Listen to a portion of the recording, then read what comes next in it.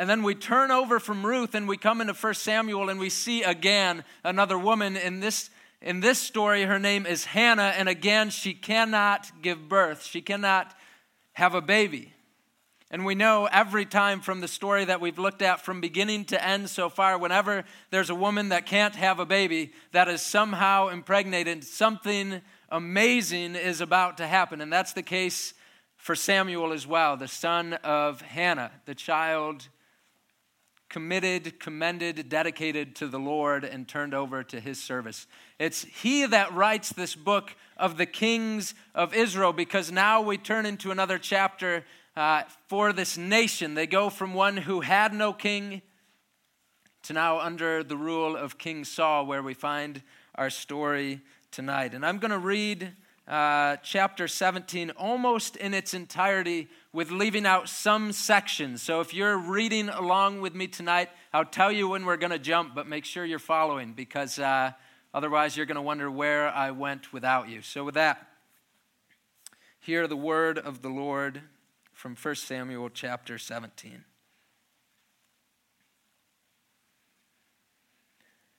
Now the Philistines gathered their armies for battle. And they were gathered at Socoh, which belongs to Judah, and encamped between Socoh and Azekah in Ephes Damim. And Saul and the men of Israel were gathered and encamped in the valley of Elah, and drew up in line of battle against the Philistines. And the Philistines stood on the mountain on the one side, and Israel stood on the mountain on the other side, with the valley between them. And there came out from the camp of the Philistines a champion named Goliath of Gath, whose height was 6 cubits and a span. He had a helmet of bronze on his head, and he was armed with a coat of mail, and the weight of the coat was 5,000 shekels of bronze. And he had bronze armor on his legs, and a javelin of bronze slung between his shoulders.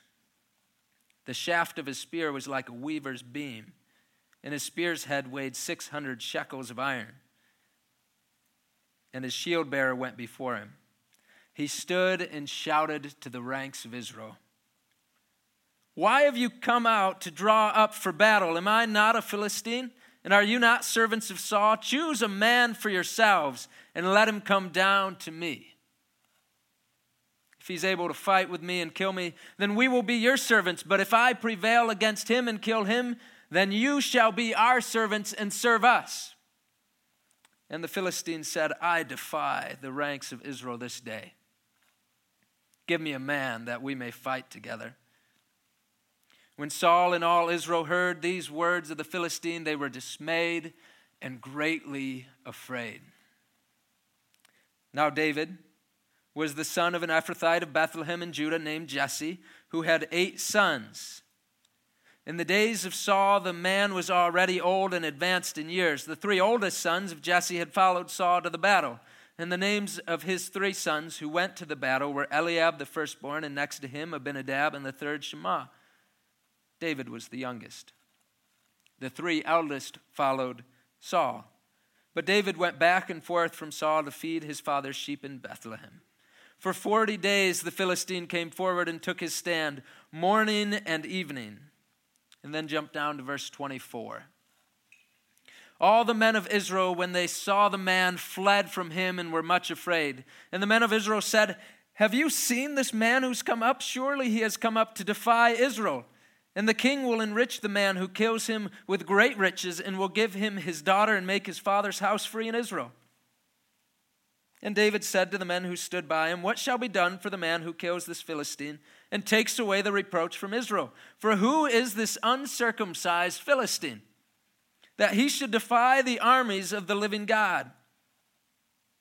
And the people answered him in the same way, "So shall it be done for the man who kills him." And then skipping down to verse 31.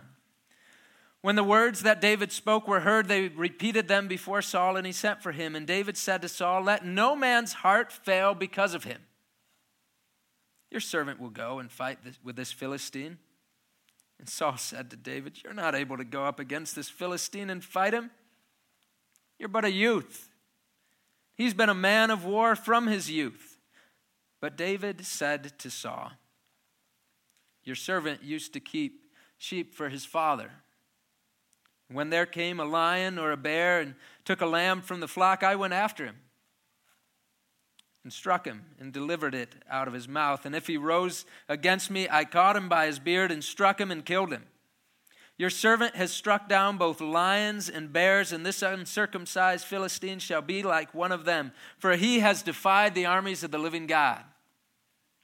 And David said, the Lord who delivered me from the paw of the lion and from the paw of the bear will deliver me from the hand of this Philistine. Saul said to David, go, and the Lord be with you. And down to verse 40. Then he took his staff in his hand and chose 5 smooth stones from the brook and put them in his shepherd's pouch. His sling was in his hand, and he approached the Philistine. And here we come to the battle, verse 41. And the Philistine moved forward and came near to David with his shield bearer in front of him. And when the Philistine looked and saw David, he disdained him, for he was but a youth, ruddy and handsome in appearance. And the Philistine said to David, am I a dog, that you come to me with sticks? And the Philistine cursed David by his gods. The Philistine said to David, come to me, and I will give your flesh to the birds of the air and the beasts of the field. Then David said to the Philistine, you come to me with a sword and with a spear and with a javelin. But I come to you in the name of the Lord of hosts, the God of the armies of Israel, whom you have defied. This day the Lord will deliver you into my hand, and I will strike you down and cut off your head. And I will give the dead bodies of the host of the Philistines this day to the birds of the air and to the wild beasts of the earth, that all the earth may know that there is a God in Israel, and that all this assembly may know that the Lord saves not with sword and spear, for the battle is the Lord's, and he will give you into our hand. When the Philistine arose and came and drew near to meet David, David ran quickly toward the battle line to meet the Philistine. And David put his hand in his bag and took out a stone and slung it and struck the Philistine on his forehead. The stone sank into his forehead, and he fell on his face to the ground. So David prevailed over the Philistine with a sling and with a stone, and struck the Philistine and killed him. There was no sword in the hand of David. Then David ran and stood over the Philistine and took his sword and drew it out of its sheath and killed him and cut off his head with it. When the Philistines saw that their champion was dead, they fled. And the men of Israel and Judah rose with a shout and pursued the Philistines as far as Gath and the gates of Ekron, so that the wounded Philistines fell on the way from Shaaraim as far as Gath and Ekron. And the people of Israel came back from chasing the Philistines, and they plundered their camp. And David took the head of the Philistine and brought it to Jerusalem. But he put his armor in his tent. This is the word of the Lord. Thanks be to God. To summarize, 3,000 years ago, this giant monster of a man named Goliath of Gath stepped forward, and he defied, or as other translations say, he heaped shame upon the Israelite army. And they trembled with fear. All of them trembled with fear, from the least to the greatest, until this shepherd boy, David, walked forward, and he saw things a little bit differently than the rest of the army. And when he heard the giant, he couldn't believe what he was hearing. So he said to the king, let me fight him. Let me fight this man, and I'll kill him. So he did. He took a few stones, he slung him, he shot him. The war was over. The Israelites won. And what David knew that the rest of the army had somehow forgot was what I'm going to call tonight a few fatal miscalculations or misunderstandings that Goliath had as he stepped forward to face the Israelite army. A few things that when Goliath was looking at the war in front of him that he just did not see correctly. But David did. And so he knew that the battle was won. So we're going to look together at these fatal miscalculations, these fatal misunderstandings, and see what it is that they teach us about Goliath, yes, about David, yes, and about us, yes, and about God. The first of these mistakes or miscalculations was the head of the Israelite army, because verse 8 tells us, if you have it open still, verse 8 tells us that Goliath came forward and he screamed to the ranks of Israel, "Why have you come to draw up for battle? Am I not a Philistine, and are you not the servants of Saul?" Did you hear his mistake? His boast betrays his ignorance. Because here comes this giant of a man stepping forward from the ranks, and he says, "Are you not the army of Saul?" To which he expects the answer to be yes, and we would expect it too until we come and read a little bit about what David has to say. Because he steps forward, David does, and he hears this boasting, he hears this screaming, and what does he say? But he says to the Israelite people, "Who is this man that he should defy the army of the Lord?" This isn't Saul's army. This isn't just a human king that the Israelite people serve.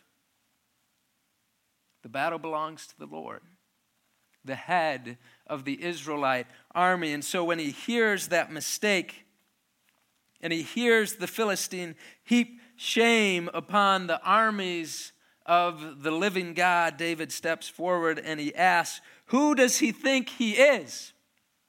Not who does Goliath think Goliath is. No, who does Goliath think God is? Because he's not like the Philistine gods who sit back in their camp in the tents just waiting and hoping for a favorable outcome. No, the God of Israel is a living God. If you want to know who you're going to fight when you fight the people of Israel, you fight God himself. He's the head of the Israelite army. So who does Goliath think God is? Because he's not just waiting back there. No, he's here. He's at the battle. He's drawing up the lines. It's him that Goliath is heaping shame upon. A God who is actively involved in the struggles of his people. A God who is actively involved in the struggles of us, his people. He is a living God. His second misunderstanding is his decision to place his confidence in his own strength. You see, Goliath was a fighter. And so he says in verse 43, "Am I a dog that you come to me with sticks?" And the Philistine cursed David by his gods. And he said to David, "Come to me, and I will give your flesh to the birds of the air and the beasts of the field." Perhaps this is where the writer of Proverbs gets his inspiration when he says, if a man digs a pit, he will fall into it. Or if he rolls a stone, it will roll back on him. Goliath's digging the pit. Goliath's rolling the stone. He is boasting in his own strength and in his own ability. And in so doing, he's digging his own grave because he's proud of his power and he overlooks his weakness. And he's so consumed with killing that he's about to be killed. And so we come to verse 45, and David said to the Philistine, "You come to me with a sword and with a spear and with a javelin. But I come in the name of the Lord of hosts, that all this assembly may know, Israelites and Philistines alike, that the Lord saves not with sword and spear, for the battle is the Lord's, and he will give you into our hands." You see, notice again the second fatal misunderstanding, that Goliath comes up to the battle line. And he takes courage, he takes strength, he finds confidence in himself. And so he boasts, and he comes face to face with one who stands across from him and is just the opposite. Not in courage, no, he's just as courageous. Not in confidence, no, David is just as confident. But it is in no way placed in David's self that he finds those things. You see, David draws to the line of battle not with a sword or with a spear, but with the presence of the Lord of hosts. And it's with that he enters into this battle against all odds. And he stands in the middle of a situation that all of us have found ourselves in, that we come up to this battle, we come up to this challenge, this struggle, and what we're facing looks a whole lot bigger than God does. It just looks bigger, it looks more tangible, it looks like you can hold on to it, and so we do. And we fear, and we tremble, and we worry. Goliath looks so big, especially if he's just compared to you and I. So David doesn't look at him. He doesn't look at himself. He looks to the Lord. If we would have read one chapter earlier tonight, and I wish we had time to do so, in chapter 16, we see Samuel come to Jesse's family to anoint the next king after Saul had been disobedient and turned away from the Lord. And Samuel comes to the family of Jesse, and he looks at each of these sons. Eliab first. Oh, he looks great. Surely he's the one. Nope, the Lord says he's not the one. Abinadab, surely he's the one. Nope, not Abinadab. Shema, surely he's the one. Nope, not him either. And on it goes all the way until Samuel has to say, is there not anybody else in this family? And Jesse says, well, there's one other, the youngest out in the field. Samuel says to call him, and he comes in, and Samuel says, this is the Lord's anointed. And so he anoints him as the future king of Israel. And it says right in that text, because the Lord looks not at the things that man looks at, the outward appearance. He looks at the heart. And so if we had read chapter 16, we would arrive at this and be thinking to ourselves, wait a second. There's an awful lot going on the outside here that the Israelite people are looking at, right? Goliath is big. He's fierce. He's strong. There's not a larger narrative in all of Scripture about a fighting man than there is of Goliath. His appearance means everything to him, to the Philistines, to the Israelites. They're all looking at the outside except David,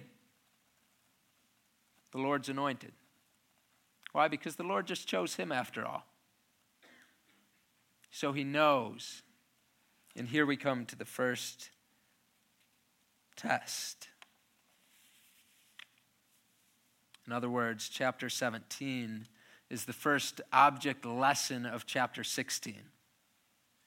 Are we still looking at the outside? The answer for the Israelites was yes. Goliath's final flaw,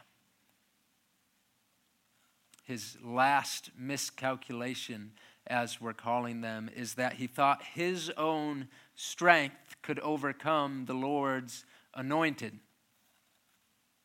So if we turn to verse 50, we read, so David prevailed over the Philistine with a sling and a stone. And remember, Goliath had his sword and his javelin, right? We come to David. He prevailed over the Philistine with a sling and a stone and struck the Philistine and killed him. There was no sword in the hand of David. And then David runs over and he draws Goliath's sword and he cuts off his head with it. He used the giant's own sword, his own strength, his own weapon to kill him. He used the Goliath's greatest strength to bring about his defeat. Because Goliath had thought that his strength could overcome the Lord's anointed. Yet David used his enemy's own weapon to finalize his defeat, which gets to the heart of the story. This is where we come to it, because you and I often read a text like this, and I know the temptation for me is I want to be David. I want to be the overcomer. I want to be the one with courage like that, with strength like that, with a really great shot like that. I want all of that for me, and so I come to this text, and I want to be David. But the truth of this story for you and I tonight is that we are not David. We just have to look at our own lives to know that there's so many things that overcome us. There's so many things that hold us down and hold us back. And if we want to find ourselves in the story of David and Goliath, we're somewhere in the Israelite ranks, standing off to the side, trembling with fear, in bondage to that which stands against us and looks so much bigger than us, so much stronger than us, more powerful than us. We're among the Israelites saying, what are we going to do? But the story was never about the Israelites. It was always about David, the son of Jesse, the Lord's anointed, the seed of Abraham, who would come forth to lead the people Israel, God's chosen people, who would lead them into battle and deliver them. The only thing the Israelite people do in this whole story besides tremble with fear is get delivered by David and then rise up and shout and run after him. That's their whole role, to follow the deliverer, the one who conquered for them, the one who stepped out from among them and delivered his people. You see, if we turn to Matthew 27, which we won't do tonight, we would see Jesus being led to the cross. And as he is led, so it tells us as just kind of this parenthetical note that he's led to this place called Golgotha. And then it translates it for us, the place of the skull. And if you're like me, you're thinking, that's a weird note and it's a weird name. I wonder why in the world there's a place in Jerusalem called the place of the skull. And commentators will give you lots of reasons and lots of ideas and lots of possibilities. They might be right. But when I read 1 Samuel 17 and I get to that note right towards the end that says that David took the head of the Philistine and brought it to Jerusalem, I'm thinking, that's the only head that I know of in Jerusalem. That's the only head that we know of in the Old Testament that's memorable. Goliath's. And it's laying there in Jerusalem. Perhaps when we read about Jesus coming up to the cross, to the place of the skull, and we read about that, when we read about Golgotha, could it be that there is a place in Jerusalem that's meant to remind the people of Israel of one who has come before, who has stepped forward and defeated the greatest enemy they had known in Goliath? There was one who had come before, so that when you look at Golgotha, you're thinking, oh yeah, I remember that skull. I remember the deliverer. I remember the greatest king that has ever been on this throne. I remember the one who God sent to deliver us. I remember the one who brought the skull here. You see, what I think is when you come to Golgotha, it's by way of a reminder that God is the one who delivers through his anointed one. That God is the one who is faithful. That God is the one that will provide. So I'm hoping for the Israelite people as this is happening. And I'm hoping for us as we read texts like Matthew 27. When we read about Golgotha, we are thinking not about us as David. We're thinking about the faithfulness of God in raising up one who defeats even the greatest, the strongest, the most powerful, the scariest, the most oppressive things we could ever come against. You see, when we're thinking of Golgotha, we're not even thinking about David. You see, because when David walked up and he slayed Goliath, he went up to him and he drew his sword, the source of Goliath's strength, and he cut off his own head with it, right? And then we come here to Matthew 27 and we see Christ come to the cross and he dies. Now, if we read the whole story and knew the whole picture, we would be thinking, wait just one moment, because the greatest weapon of the enemy, the greatest weapon of the evil one is death. And we see again a deliverer coming who overcomes the enemy with its own strength. David killed Goliath with his own sword. Christ defeated the evil one with death. Its own weapon. His own greatest strength. And so we proclaim, as the Christian church has now done for nearly 2,000 years in this ancient hymn of the church, let God arise and let his enemies be scattered. And let them that hate him flee from before his face. Christ is risen from the dead, trampling death by death. Oh, death, where's your sting? Oh, hell, where is your victory? Christ is risen, and you're overthrown. Christ is risen, and the demons are fallen. Christ is risen, and the angels rejoice. Christ is risen, and life reigns. Christ is risen, and not one dead remains in the grave. For Christ, being risen from the dead, becomes the firstfruits of those who have fallen asleep. To him be glory and dominion both now and forevermore. So friends, in the very worst of times, in the scariest of moments, you no longer have to be afraid. You no longer have to get yourself out of bed in the morning and pull up your bootstraps and buckle down and overcome.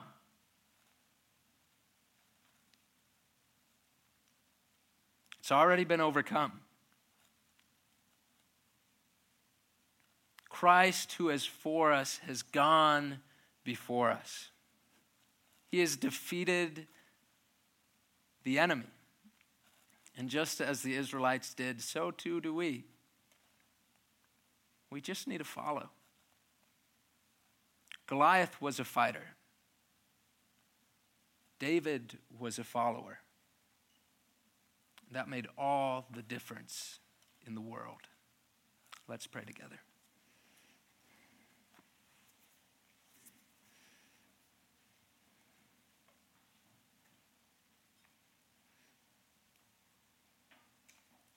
God, we do pray that that would be true. Yet it is just so hard when we come against these challenges, either to fight or to run away, when there is a better way, to stand behind you, God, in your finished work on the cross. God, how unthinkable, how unimaginable that you would overcome death by dying.